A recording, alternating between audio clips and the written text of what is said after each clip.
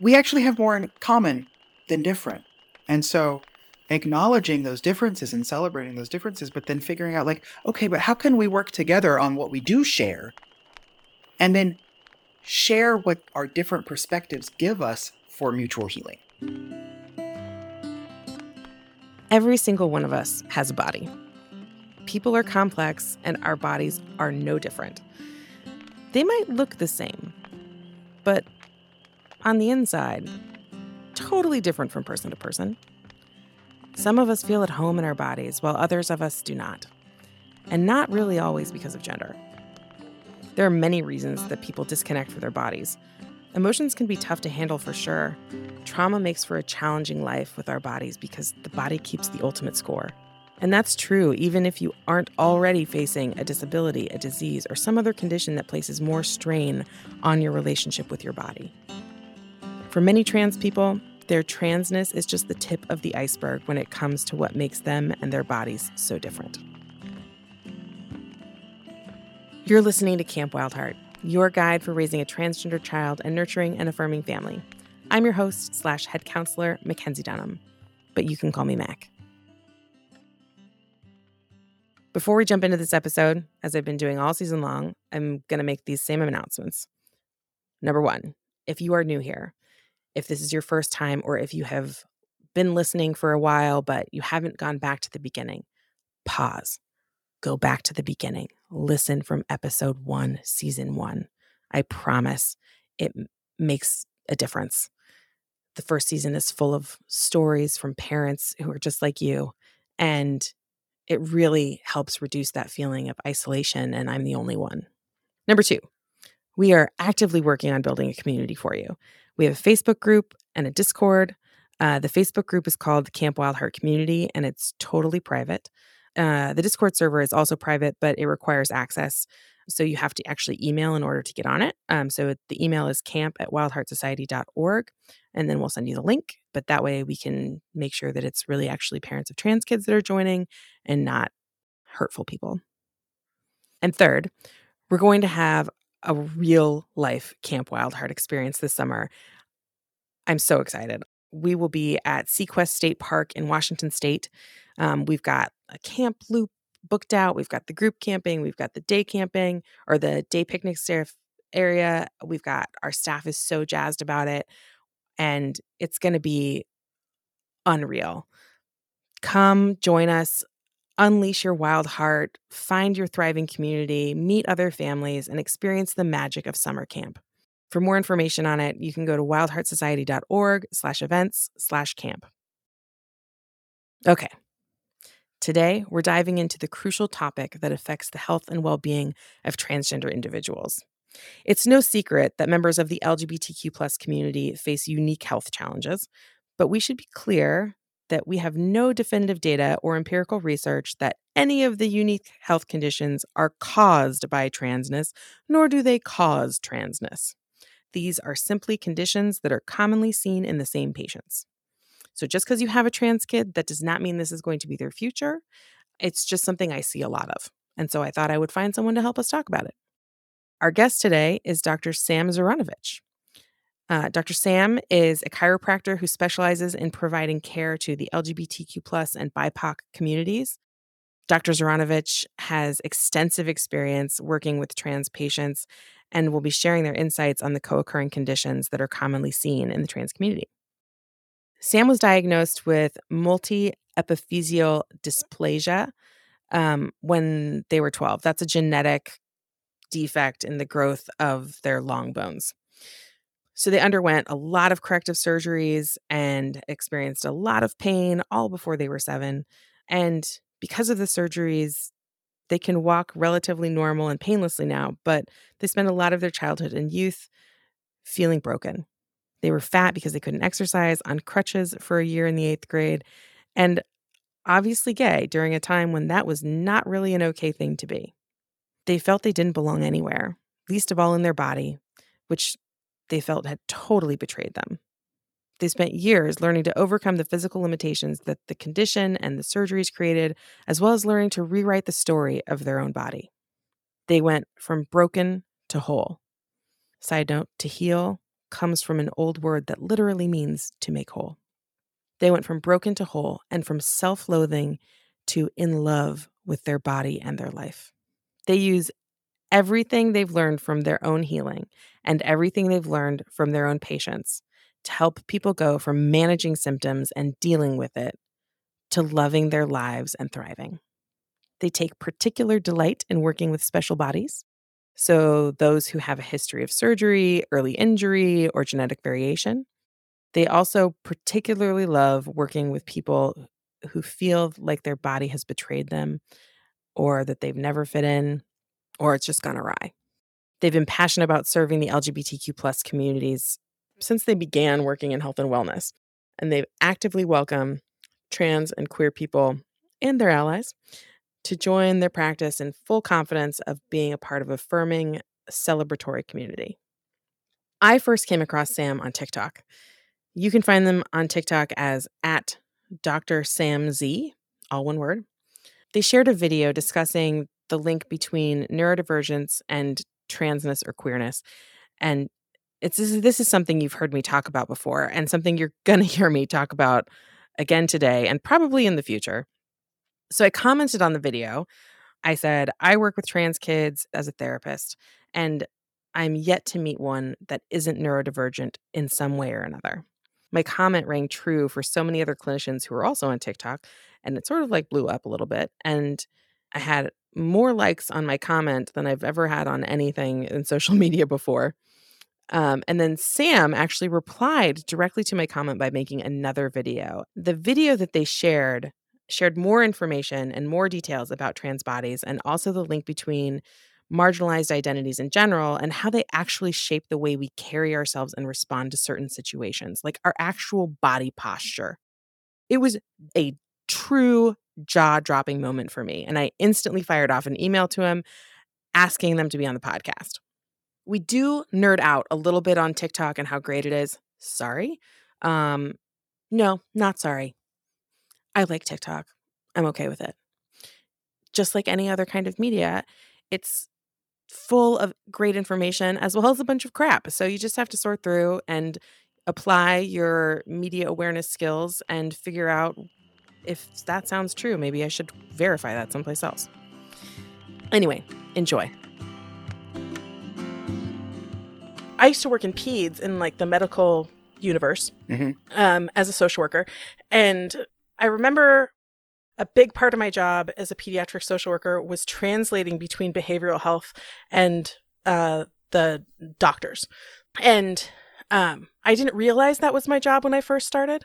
But like over listening to their meetings and like hearing what was being discussed in the meetings that I was in that were like behavioral health focused, I was like, we're talking about the same things, but we're using completely different language. Yeah. And we don't know what each other is saying. How much is happening where like you're seeing the same issue that I'm seeing, we treat it differently, we don't know how to approach it, we try and communicate about it, but we're using different words that mean different things in our universes. One of the major challenges in treating complicated conditions like the ones that we're talking about or dealing with complicated people, right, who have identities that are non-standard, shall we say, but also have bodies that are non-standard and also have other things besides just how they perceive themselves and present themselves to the world that are non-standard. That happen in their brains, right? And one of the things that's really challenging about that is that medicine is designed to specialize and compartmentalize. I'm speaking as an outsider to medicine. I've never worked in medicine per se. I'm a chiropractor, and as a chiropractor, so here's our conceit in chiropractic, and you can disagree with the way I frame it, but I think it'll get us a good place to start. In our conceit of ourselves, chiropractic understands medicine to be focused on symptoms and what makes people sick and ill. And chiropractic is trying to focus on life and what makes people well. In medicine, you're a specialist in this domain, but that doesn't necessarily give you an understanding of what's happening in this other domain. And it really de-emphasizes the ability to connect dots, which is a subtly different thing, right? So the challenge then that we run into is how do we, as practitioners who have our hands on or our minds on our clients, working with a population and observing these patterns, how do we connect the dots in a useful way so that the patients get the care that they need without seeing a dozen practitioners every week? That's a real struggle. And I don't have the answer to that. I have some ideas about where to begin thinking about it. Yeah, it's a great jumping off point, because one of the things that happens a lot, right?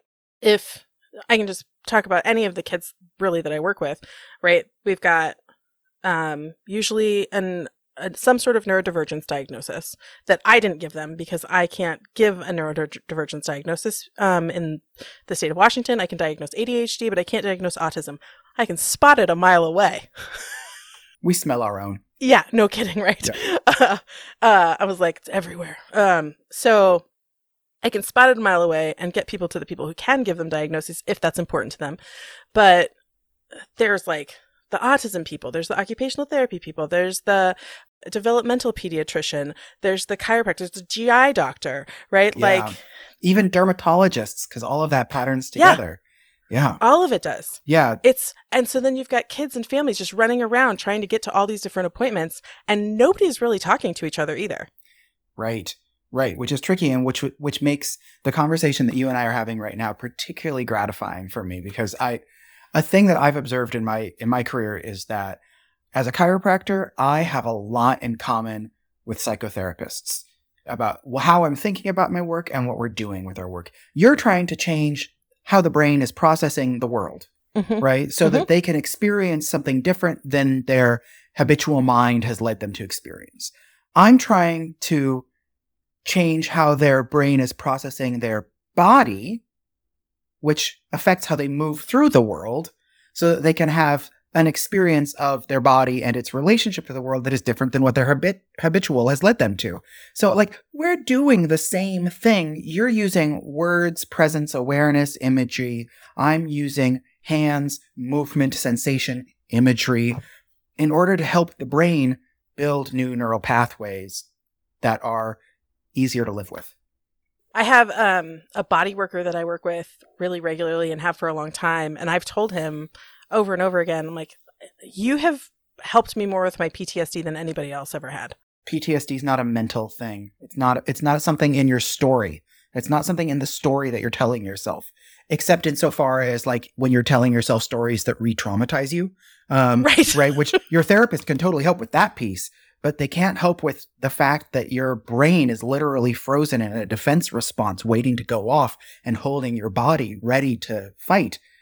Whereas a massage therapist or various other kinds of body workers, and certainly chiropractors, can help your body change its conformation. And then your brain has to say, well, I guess I'm not trapped in self-defense forever because I'm currently not in it and I'm not dying.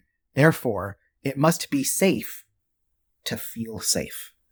I remember going through it myself and being like, this is incredible. And I had to do like a lot of psychotherapy first, right? So I had the skills going in, and in fairness, like he's a very trauma-informed massage therapist, but he didn't know that that's what we were doing when we were doing it. And I later told him and he was like, oh yeah. I mean, one of the things that's cool about the body is that you don't always have to know what the content is as a practitioner in order to work with it. In fact, when I started my career, I was really invested in understanding what the content was so that I could like relate to it in some particular way. And that's intensely distracting for me. Like, if you need to tell me about what you're feeling, I'm a healer. I'll hold space for you. You can talk about that. It's not that I'm not going to listen, but I am going to a little bit kind of like, okay, good. Yeah, keep going. Okay, good. You have all that out? Okay, good. Now let's get to work on it. Right? Like, I don't want the content. I don't want those details. That's not for me. All I need to do is figure out where your body is reacting to that still and help it stop reacting. I've talked a lot in the podcast at various points just about like the early childhood trauma connection to like how the way your body holds things. Body keeps the score. The body holds all to your trauma. You know, you got to process it and work it out of your body in order for it to like really release. But when your response to my TikTok comment, like, it gave me the biggest gut punch. Like, I felt it physically in my body when you did that pelvic movement backwards. That body movement of, ooh, I don't belong here. when you did it, I was like, oh my God, I know that movement. I know it intimately. I've done it. I've seen it. I've seen it so many different times in so many different places. I know so many other people that do it. And then thinking about how it like my brain just was like, oh my God, we're off. Like, how that positioning, having done so much body work myself, right? Like I know positioning my hips in that way throws off the entirety of like everything else about my body. When your hips are out, it's a headache waiting to happen. It just really messes, like with my hips are out, I can barely function. So I don't really know you very well, Mackenzie, and we've not talked about this at all, but I'm going to make some wild ass guesses. Probably hormonal changes around your cycle get all messed up and your digestive system falls to pieces and you get really bad breakouts or your skin does something really wild. Yeah, all those things are correct. So I didn't know that because I'm psychic. I am a little bit psychic. Only a little bit, right? I didn't know that because I'm psychic. I knew that because those things constellate together. And I think that's sort of I got the impression that was at least a big part of why you wanted to have this conversation, was to talk about how these different pieces overlap and form constellations. And one of the big patterns for sure that I think we've already touched on, is about, neurodiversity and what I'm starting to refer to as anatomodiversity. Ooh. So if I have a TikTok about this, you may have seen it. I don't know how closely you follow me, but if your brain works different than average, right? Which is what we mean when we say neurodiversity, or at least that's a thing we could mean, and let's go with that for now, right? If your brain works differently than average, processing the world, well, your bodily sensations are part of the world. In fact, they're the most intimate part of the world that your brain is processing. 70% of all the activity in your brain at any given time, according to fMRI studies, has to do with the action of joints and their relationship to gravity. 70% of what your brain is doing is joint and gravity. So if you have this notion that like your mind is the main thing, like, I don't think that's it, right? So if that's true, and your brain works different than average, how could your body not work different than average? You're processing information from your body different from average. And so what I see really, really commonly is with both ADHD and autism spectrum disorder, digestive system issues are primary symptoms. There are people who don't have them, who do have either of those diagnoses, or maybe could get those diagnoses but choose not to. But that is such a common symptom that it's really important to tune in on. And particularly so we all sort of know about autism spectrum being really highly correlated with sensory integration issues. With ADHD, it's often a tight muscle, loose ligament thing that happens. And according, again, to this book that I mentioned before we started recording called Disjointed, and I'll give you links so that you can put that up in there too for your audience. I will put it in the show notes. Yeah, for sure. That I think there's a fairly high correlation of, certainly what I've learned from my people on TikTok is that there's a high correlation between neurodiversity and hypermobility spectrum disorders, where there's a loose connective tissue issue that your joints are constantly a little more mobile than average, and so your muscles get tight. And this is really common with ADHD. The muscles are tight. When patients come in and tell me they have ADHD, my first question is usually, "Oh, are you sprained your ankles all the time as a kid? ADHD, still do, digestive system issues, ADHD, or mystery bruises all over your body, ADHD?" Which, pick as many as apply, right? And they are usually surprised because, and this goes back to what we were saying before about the lack of intercommunication and interconnectivity of disciplines. Nobody ever told them that their ADHD had physical correlates, that there were going to be physical symptoms that are likelier precisely because they have this ADHD diagnosis. It's so wild to me how much we as like practitioners, providers, society, humans, don't know about neurodiversity and neurodivergence, right? It's so, like we barely know anything. And as you think about like all attention disorders, well, that's what the DSM classifies them as attention disorders, all get filtered into ADHD. There is not another attention disorder. It's the only one. And so either it's you have ADHD, or they'll deny, like a lot of doctors will say, no, you don't have ADHD, you just have anxiety, right? Like, but they don't really explore or dive into either one of them. And they just say, here's this pill, go take it, right? Or go back to therapy. And the therapist is like, me going, it's ADHD. Even if it's more nuanced than that, that's the only tool you're given to, or the only category you're given to put them into. I want to speak, like, I can only speak for myself as a practitioner and for the people who do work similar to me. And we're a small but growing number of people who are trying to be both trauma informed, as well as, like, chiropractic is well set up to do trauma. It's a small and growing number of us who are really in this field. And neurodiversity and our conversation about neurodiversity, let me own up in our profession that we have not done a great job historically. But we're in a good position to do it now. Historically, when I was in school, the conversation about ADHD in school was, oh, we can fix that.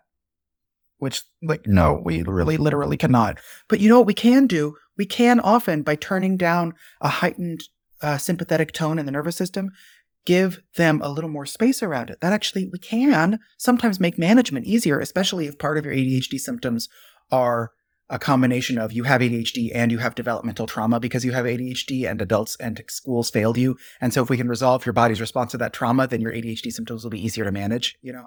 So we can do that, but our conversation about it was bad. And our conversation about autism was significantly worse when I was in school. It had a lot to do with, oh, it's your mom's fault for vaccinating you, which, like, we got infiltrated in the 80s. Not all of us, but there, you know, it's there. And so, like, being able to, I think, elevate that conversation, we're actually, like, in relationship with other providers, like acupuncturists and therapists in particular, I think I'm in a really good position to help people really well manage their stuff so that who they are doesn't get questioned by their providers. Like, you do have those things. Those things are a part of how you work, but it doesn't have to be a source of suffering. The idea about it not being a source of suffering, it's so beautiful to me. And also, I look at how many other systems need to shift and change and understand that in order for that developmental trauma piece, in order for that negative self-talk to, like, not be a part of the narrative for neurodivergent folks who grow up in I'll speak for America, but I'm sure it's not dissimilar in other countries as well. The TikTok somehow, the TikTok algorithms, they know all, right? It led me to the video that you originally posted that was like, somebody was saying there's an inherent overlap. And I was like, oh my gosh, there is. And then there you popped up, right? Because it was a stitch. And all I did was, like, share my experience, right? Like, I'm a therapist. This has always been the case for me. And then you responded to it 50,000 views later, or something, right? And growing. It's clear that we're not the only people that think this. I'm learning so much, and it's been incredibly humbling, but also very exciting. I'm learning so much from TikTok and from the people on TikTok sharing their experiences. When I started posting, I was like, okay, so, like, let's talk about ADHD. Let's talk about skin conditions. Let's talk about digestive system issues. And there's an overlap there with tight muscles and loose ligaments. And I started getting first little whispers and then, like, torrents of, hey, do you know about hypermobile Ehlers-Danlos? Do you know about HEDS? Do you know about this? You really need to know about this? Dude, you need to shut up and learn about this. And I was like, I think I need to shut up and learn about this, which is why I started reading that book Disjointed, why I've been doing a lot of research. But I think a lot of my job in this space has to do with doing one of my favorite things, which is connecting dots for people. I first started really learning about the relationship between the body symptoms and ADHD particularly from my partner, who said that when he was younger and on Tumblr, it was the first place where he ever got to interact with other people with ADHD unmediated by the professional in the room coaching the conversation. And so they just got to share, like, I have all these things. Oh, I have all these things too. Wait, you have all these things too? But that's not in my diagnosis. None of that is part of this diagnosis, but we all sprain our ankles all the time and have these digestive system issues. And a lot of us have skin problems and a lot of us have these things. And, like, while it's not 100% overlap, there's such a clear pattern. So he started pointing it out to me and I was like, this is interesting. And what it led me to do was start to construct a model about, just from my own understanding, without having read any articles that verify that this is true until very recently, like, this sounds like hyperactivation of nervous system stuff, I wonder if people with ADHD are just easily stimulated into the fight-flight nervous system. I bet they're a little easier, especially since both ADHD and trauma affect the prefrontal cortex. There's got to be a relationship there. It's not the same thing, but there has to be a relationship. Well, and it's so interesting. So I listened TikTok again, right? Strikes again. I was listening to a TikTok by an ADHD coach, who I will find the video that he made and send it to you, because Cool. it's so good. And I'll also post it in the show links. But he was explaining, I really feel like I have a pretty good handle on ADHD, and autism stuff, because like everyone in my family is neurodivergent, including myself. Like my son is got an autism diagnosis and ADHD diagnosis. I'm partnered with somebody who's neurodivergent, like everybody, right? And then like this is the population I work with. So I feel like I've got a pretty good handle on it. And this guy goes, I want to talk about how ADD and is actually like fits under the ADHD, because oftentimes people will say, well, I don't have the H, I'm only ADD. I just have a problem with focus. And he explained it as it's their brain that is hyper. And so their brain is in this constant state of imagination and dreaminess and like constantly grasping onto different things. And so they do have ADHD. It's just that it's not showing up as movement. The H isn't movement. It's the speed of your brain. So what you just said about their hyperactivity reactive to like their nervous system, I'm like, who do we talk to about like this is a thing? Yeah, neurologically, I think the term for that is facilitated is what that means. It means it's easier to activate the response. And so my observation is that people with ADHD, and this couples really, really neatly with, for instance, rejection-sensitive dysphoria, right? But like, it's just easier to put you into the fight or flight response, which if you look at particularly ADHD as a survival adaptation on a species-wide level, right? Whether it's passed on epigenetically, whether it's intrinsic to our DNA, I don't know. But like, if you look at it as a survival adaptation, some of us with our faces down in the reeds, making baskets, sorting berries into baskets, pulling the roots out of the ground, washing the roots in the ground, and some of us going, hey, do you need help? What was that? Hold on. Did you hear that? Did you see that? I think I heard. Like, this is an old story. I'm not making that one up, right? But that to me sounds like facilitated sympathetic response. And so long as we can come back down, it's fine, right? It's when we get stuck, when we get lost up in the rafters in that sympathetic response, which will totally happen when you have developmental trauma layered on top of your neurodiversity or queerness. And I think it's developmental trauma, maybe the axis around which a lot of these things that have so much in common relate. That you experience developmental trauma when you are in a developmental phase experiencing trauma, and it rewires how your brain works during one of those crucial formative phases. That doesn't mean that you're broken forever. It just means that you adapt to certain kinds of stresses that other people didn't have to adapt to. And the most crucial, I don't say crucial, that's not the right word, but the periods of time in which our brains are most malleable and open to environmental change, right, is before the age of 6 and adolescence, right? And certain, it's not like we're fixed the entire rest of the time, but that's certainly the time that the most healing can happen as well as the most damage can happen. And so when we think about that in terms of developmental trauma for kiddos with ADHD and autism, and add on to it queerness that they don't understand yet because nobody talks about it before you're 6. And the shame, developmentally, shame starts showing up around 4 or 5. Those shame stories first start. It's all just right there, this bonfire that all you need is somebody who doesn't understand it to just throw in the match. So in my universe, shame first shows up in the pelvis. Ooh, interesting. Which think about tucking your tail. Ooh. Oh. Think about even that YouTube that you started talking about, the first one I did about I don't belong here. That wince response is just close kissing cousins with shame, right? I have a YouTube video that I want to send you. It's this brilliant lecture, or at least it's 10 minutes of a 3-hour long lecture, broken up into 10-minute segments because it's for parents of ADHD kids and how to think about it. Is it Russell Barkley? I think it is. Yeah. It's this really long. I've seen it. I refer to it all the time. Oh my God, it's so good. One of the things that he says in that really jumped out at me, when you were talking about when you were speaking a second ago, I even made a little note about it, was about hyperactivity, right? ADHD is an impulsivity issue. It's impulse control and impulse management.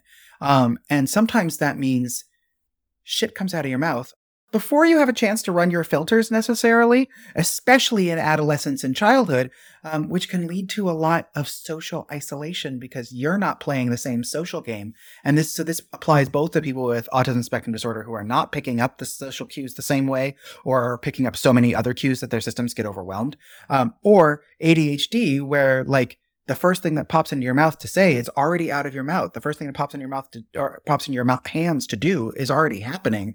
And you don't necessarily have a strong why.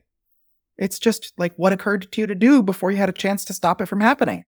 I have no diagnoses about neurodiversity.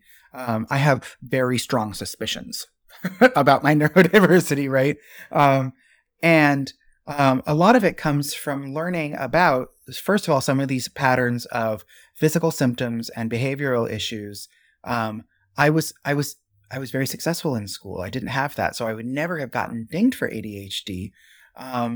And while I was socially awkward, I was totally able to make friends, and I can totally make eye contact. In fact, I make exactly the wrong kind of eye contact, and did up until somebody sat me down and taught me about how I was making the wrong eye contact. Because like, I'm disinterested in the social facade that you present. I want to know who you actually are, the truth, not the pretense. So I'm just going to stare at the truth of who you are and not pay much attention to the pretense of who you're trying to convince me you are, which, as it turns out, makes people terribly uncomfortable. So putting together those dots, and then only very recently going like, I couldn't even be in the room when the toilet was flushing when I was a kid because the noise was so overwhelming, and I had to change floors when the vacuum cleaner was on. But nobody ever thought. And in fairness, right? Like, nobody ever thought that when we were young, right? Like that we didn't think about it that way when we were young. Like, talking about it or thinking about it in the way that I've approached things with my son, who is exact same as what you just described, right? Intense eye contact. And intense movement, still can't handle toilet flushing. He's 11. And still can't handle it. Can't handle haircuts, can't handle, nail trims, like can't handle. I couldn't cut my nails until I was in my 20s. Like, just was this free flowing kid for the longest time until like he went to mainstream school, and the mainstream school kids like pummeled it out of him. And he was like, okay, I realize I've been doing this. Then it was clear he started trying to mask. But nobody looked at that when you were a kid, right? Yeah, well, when I was young, like, what autism meant was profoundly disabled and non-functional. And fortunately now we're able to talk about it on a spectrum. So we can say, like, here are the pieces, and each of those might be at a different volume knob for you. And each of them might be at a different volume knob every day. But these are the common threads. One of my patients told me recently that they used to work at a neuroscience research lab looking at the boundaries between diagnosable disorders, specifically bipolar, anxiety, depression, ADHD, and autism spectrum. And the boundaries are so much fuzzier than, again, a medicalized model would want. Medicine is super good at, you have an infection of this bacterium or this virus causing this set of symptoms, and the treatment involves this. Or you have broken or torn this bone or tissue, and so the treatment and recovery plan is this. But that's not how the mind works. That's not how the brain works. And it's not how global systemic issues like connective tissue disorders or inflammatory disorders or autoimmune disorders work. And so it makes it, now we're back to the top of the conversation. How do we, as practitioners who have our fingers on pieces of this and can see larger swaths of it that are often outside of our scopes of practice, right? How do we collaborate to get people the care they need without having to see a dozen providers a week? And I wish I had the answer. I want to tell you, here's my program, it'll do it. But like, I don't know yet. I don't have the answer either. My answer right now is burn it to the ground and let's start over. I mean, I don't hate that answer. I don't hate that answer. Sometimes I think about like, what we really absolutely need is universal healthcare that's comprehensive and all inclusive and prevention focused. And I have no idea how I would make money in that model. I'd be willing to figure it out. When I was in school, I remember really wrestling with this idea about how like this might be hard to market. Like chiropractic might be hard to market because what I find in my own experience in my body, it's best at doing is getting me out of the pain that I had forgotten that I'm feeling. Yes. I'm so used to this that it doesn't even register as discomfort until it stops. I'm going to guess that your son, from what you said, is like me about white noise machines. Or the sound of a whirring fan. It just like drives him bananas. Oh yeah, can't stand it. That's gotta go. Yeah.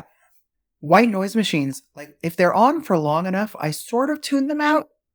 But in the sense that like as soon as they turn off, I can feel my skin soften. But then I get used to it and I'm acclimated to this sort of new, tighter normal until it stops. And that's, chiropractic is good for getting people out of pain in other kinds of ways. But I actually don't think that pain relief is our best application. Like that's not really what we're good for. That's not really what we're at. And except for those of us who specialize exactly in pain management and mediation, like for the most part, what we're really good at is helping tone the nervous system back down to a lower resting state instead of hanging out in the heightened sympathetic tone. And integrating signals from the body is what we're here for. And getting ourselves able to feel the noxious stimulus. There's the old saw, if you can feel it, you can heal it, right? But until you can feel it, like how are you going to even change it if you don't know where it is? Are you familiar with internal family systems work? Only vaguely. Like I've heard of it. I've done a little bit of constellation therapy, which is like a drama therapy application, I think, of similar things. But only done a little bit because that's not really what I do in my practice. Yeah. Right. Internal family systems is essentially like parts work. Like we're all made up of all these parts, right? And then being able to communicate among your parts and have a better understanding of how your parts are leading or are holding on to trauma or are rushing in to save you from bad experiences. And I use it a lot. It's like probably the most effective intervention that I have ever found for complex trauma. And so when I'm working with teenagers or adults, the very first piece of family systems work is identifying the part, feeling the part. Where does it live in your body? And you can spend like almost the entire session really just trying to flesh out where does this part live in your body? How does it show up for you? How's it experiencing you? How's it experiencing your surroundings? And like really starting to develop relationships with it. And so that way, when it shows back up again, you're like, oh, I know what that is. Okay. I can soothe that part of me and then I can continue moving forward, right? It's a completely different way of understanding the physical sensations of your body. I think once we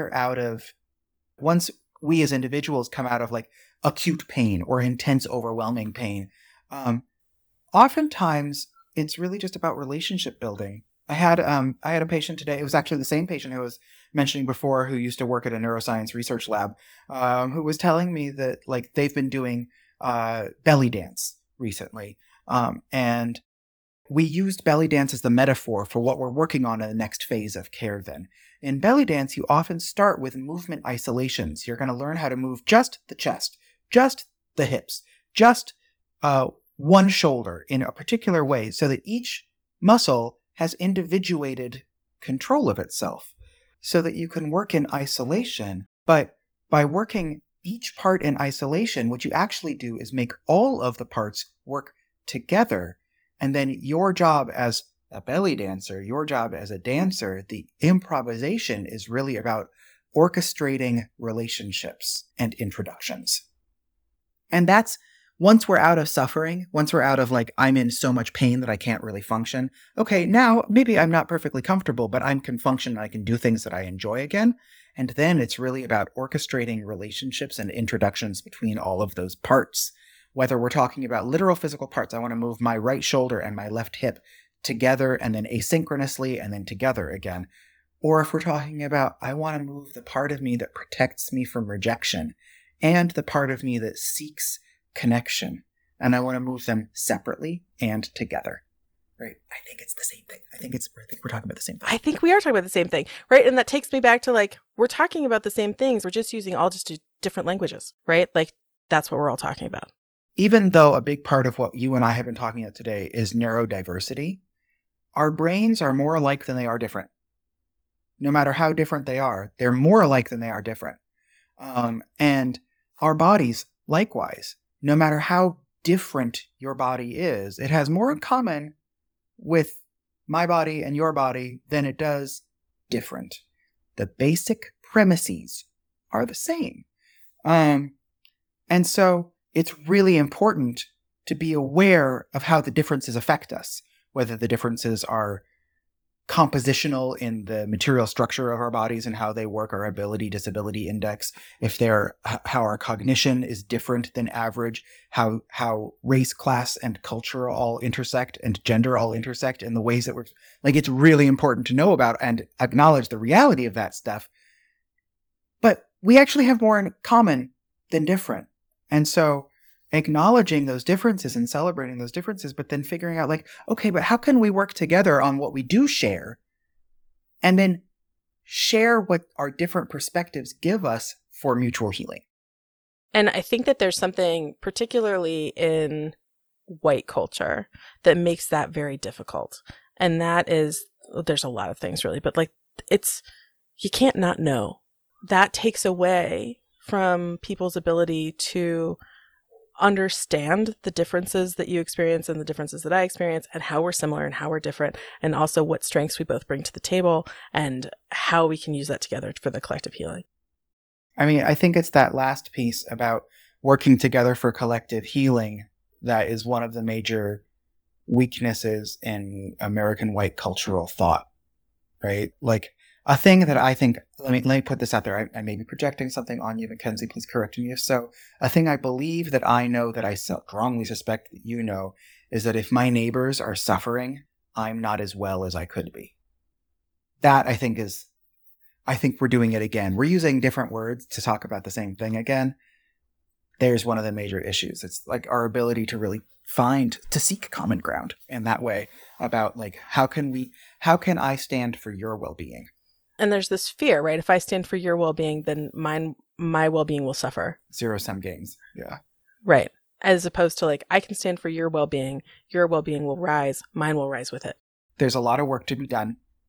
I feel like conversations like this do some of the work, right? They lay the foundation for, I am personally very invested in building relationships with therapists and nurses because y'all are in different parts of the healthcare arena, but ones that I think, as for reasons we already talked about, are very compatible with mine.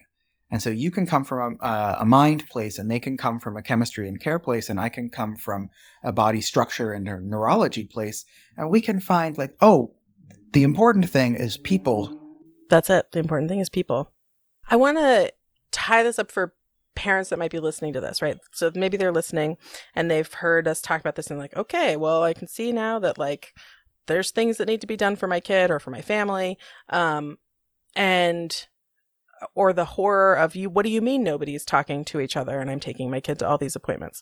Do you have any pearls of wisdom on how parents how they can either try and see the whole picture of their kid, or who in their communities like they would want to consult with or talk to or find, so that they can see the whole story of what's happening with their kid that maybe is only presenting with ADHD and transness right now, or like that's all that's been identified at this point? So easy questions is what you're saying. Yeah, I'm good at those easy ones. Mm-hmm. So I'm not a parent, so it's hard for me to speak to a parent's needs. But what I can say from my perspective as somebody who works with adults and kids is try to learn as much about and listen to the stories of other people with similar situations as you can, right? It's here we are back. This is not a commercial for TikTok, y'all. I know. But here we are back at TikTok as a really useful tool for just hearing a whole bunch of people's stories and perspectives. I would recommend if you're a parent who has kids who are trans and neurodivergent in any way, particularly if they also have some of these other health issues like digestive system, skin, balance, joint pain, that kind of stuff. There's a lot of conversation happening on TikTok. I would suggest going and watching a bunch, following a bunch, asking some questions, and otherwise just listen. Right? If it's appropriate for you to share your perspective, you'll know, but probably it's not that useful unless you have something really telling to share. But listening is, I think, the most powerful thing right now, especially with these new and emergent constellations that we're talking about between neurodiversity, queerness, and transness. The important thing is just to assume a stance of curious ignorance. If I could gift curious ignorance to to every parent I work with, I would.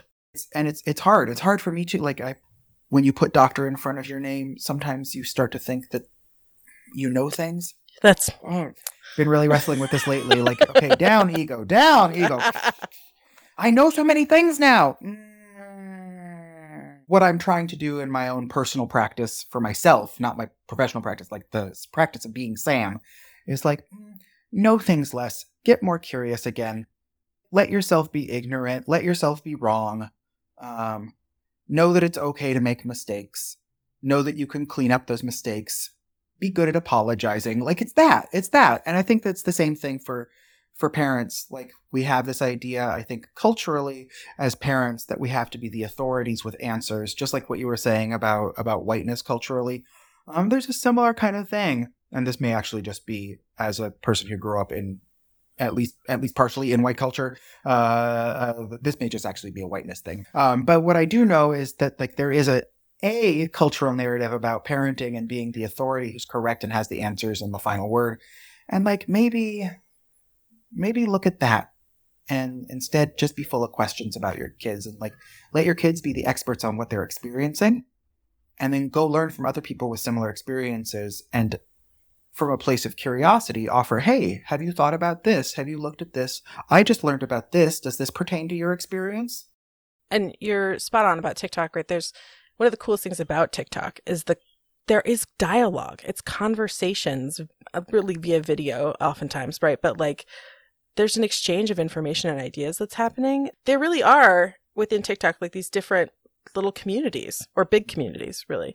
And I refer parents to TikTok all the time. I think they must think I'm insane. But I think that the thing about it is that you said, let kids be the expert on who they are. And I want to add one piece to that. And that is, and believe them when they tell you their truth, right? Like, instead of saying, well, that's not what I experienced, so that can't be what you're experiencing. Or you're just like filtering that wrong, right? Like, that's their truth. Believe them when they tell them to believe it. Even if they are misinterpreting, projecting, or filtering it wrong, you're not going to convince them of that by telling them so. Especially if you're their parent. That's true of, that's true of parents and kids. That's true in partnerships. That's true in every relationship that I've encountered so far. And I know that through a lot of oops. Yeah. Well, Sam, this has been one of the funnest conversations I've had in a really long time. And I hope that you would be willing to like have more of these conversations with me. Definitely, Mackenzie. Absolutely. Anytime. Drop a line. I'm here. I'm super excited. This is a fun friendship and it all birthed out of TikTok. Who knew? What a wild thing. I look forward to more. I look forward to more collaboration with you and like just discovering new tools and new frameworks to help people understand themselves, understand their relationship to their bodies and their body's relationship to the world, and how to like just live easier. I hope you enjoyed the conversation with Dr. Sam Zoranovich. It's clear that trans individuals face unique health challenges, and we're grateful to professionals like Sam who are dedicated to providing compassionate care to the LGBTQ+ community. As parents and allies, it's important that we continue to educate ourselves and advocate for loved ones' health and well-being. For more information or links to the TikToks that started it all, you can check out the show notes. I haven't really said a whole lot about how trans health is under attack, but it is. So it's more important than ever to support clinicians like Sam and to recognize that healthcare should be a right. and it should be something that's discussed between you and your doctor. And politicians really should just stay out of it. If you have any questions or comments, please go ahead and reach out to me. We're on Facebook as Wild Heart Society. We have a private Facebook group that's the Camp Wild Heart community. We're on Instagram as at wild.heart.society. You can email at camp@wildheartsociety.org. I will answer it personally. Also, if you're looking for someone to work with your family, Wild Heart Society offers a wide range of services, from individual and group therapy to community events and family transition coaching. We would love to hear from you and continue this conversation. All of us here at Camp Wild Heart, listeners, counselors, guests, we're all here to support you, so don't be a stranger.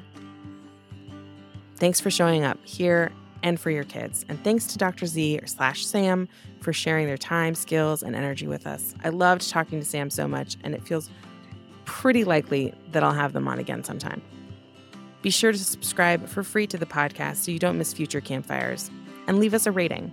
Rating the podcast helps other people find us, and we want to make sure that everyone who needs one knows that there's a bunk for them at Camp Wild Heart.